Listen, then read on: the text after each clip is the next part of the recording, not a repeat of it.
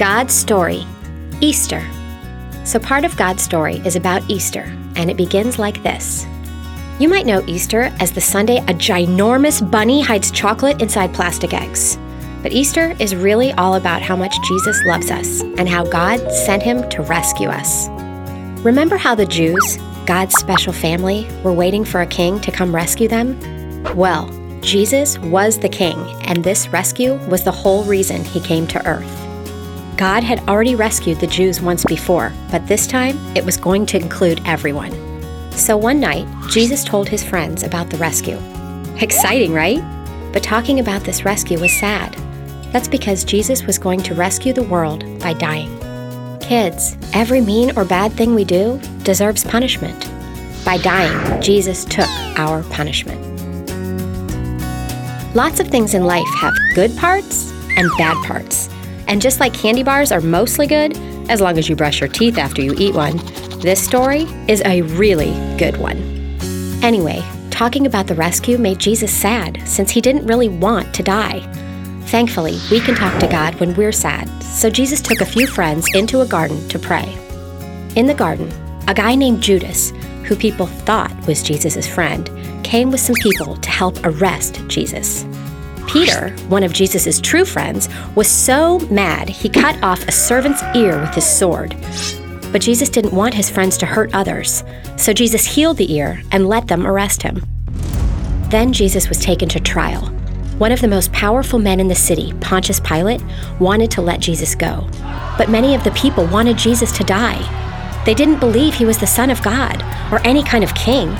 Even after all the miracles Jesus did, like healing sick people and making blind people see, they didn't believe in him. The people were so mad, they started yelling, "Kill him!" So Pontius Pilate let the soldiers take Jesus. The soldiers made fun of the idea that Jesus was a king. They put a crown of thorns on his head and nailed him to a cross. Many people watched, but not all of them wanted Jesus to die. His mother and close friends were there too. Just imagine how they must have felt. Once Jesus was up on the cross, the sun stopped shining for 3 whole hours in the middle of the day. But those soldiers kept right on making fun of him. They said, "If you're really God's son, why don't you just call on some angels to save you?" Jesus could have called on angels to save him, but he loved us so much that he wanted to rescue us. So instead, he prayed to God, "Father, I place my life into your hands."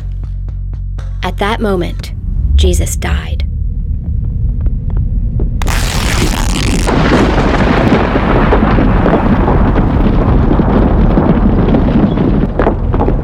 And when he died, the soldiers who had just killed him realized he really was the Son of God. Later, Jesus was put into a tomb and a big rock blocked the entrance. Jesus' friends thought that was the end.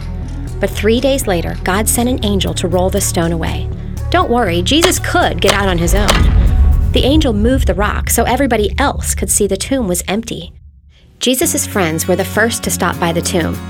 The angel said, "He has risen," which is another way of saying Jesus is alive. Nobody could believe it. Jesus took our punishment and then proved he really is the Son of God by coming back to life. Now, if we choose to follow Jesus, God forgives us for all the wrong things we do because Jesus already took our punishment. And that's the story of Easter. But that's not all there is. Here's a quick version of what happened after the angel told the good news. Jesus' friends got scared. Jesus appeared to them. They saw his scars. It was really him. Now they could share the good news too. Jesus appeared to more than 500 people. He went back up to heaven, and the best part? He promised to come back someday for everybody who follows him. And all that is a part of God's story.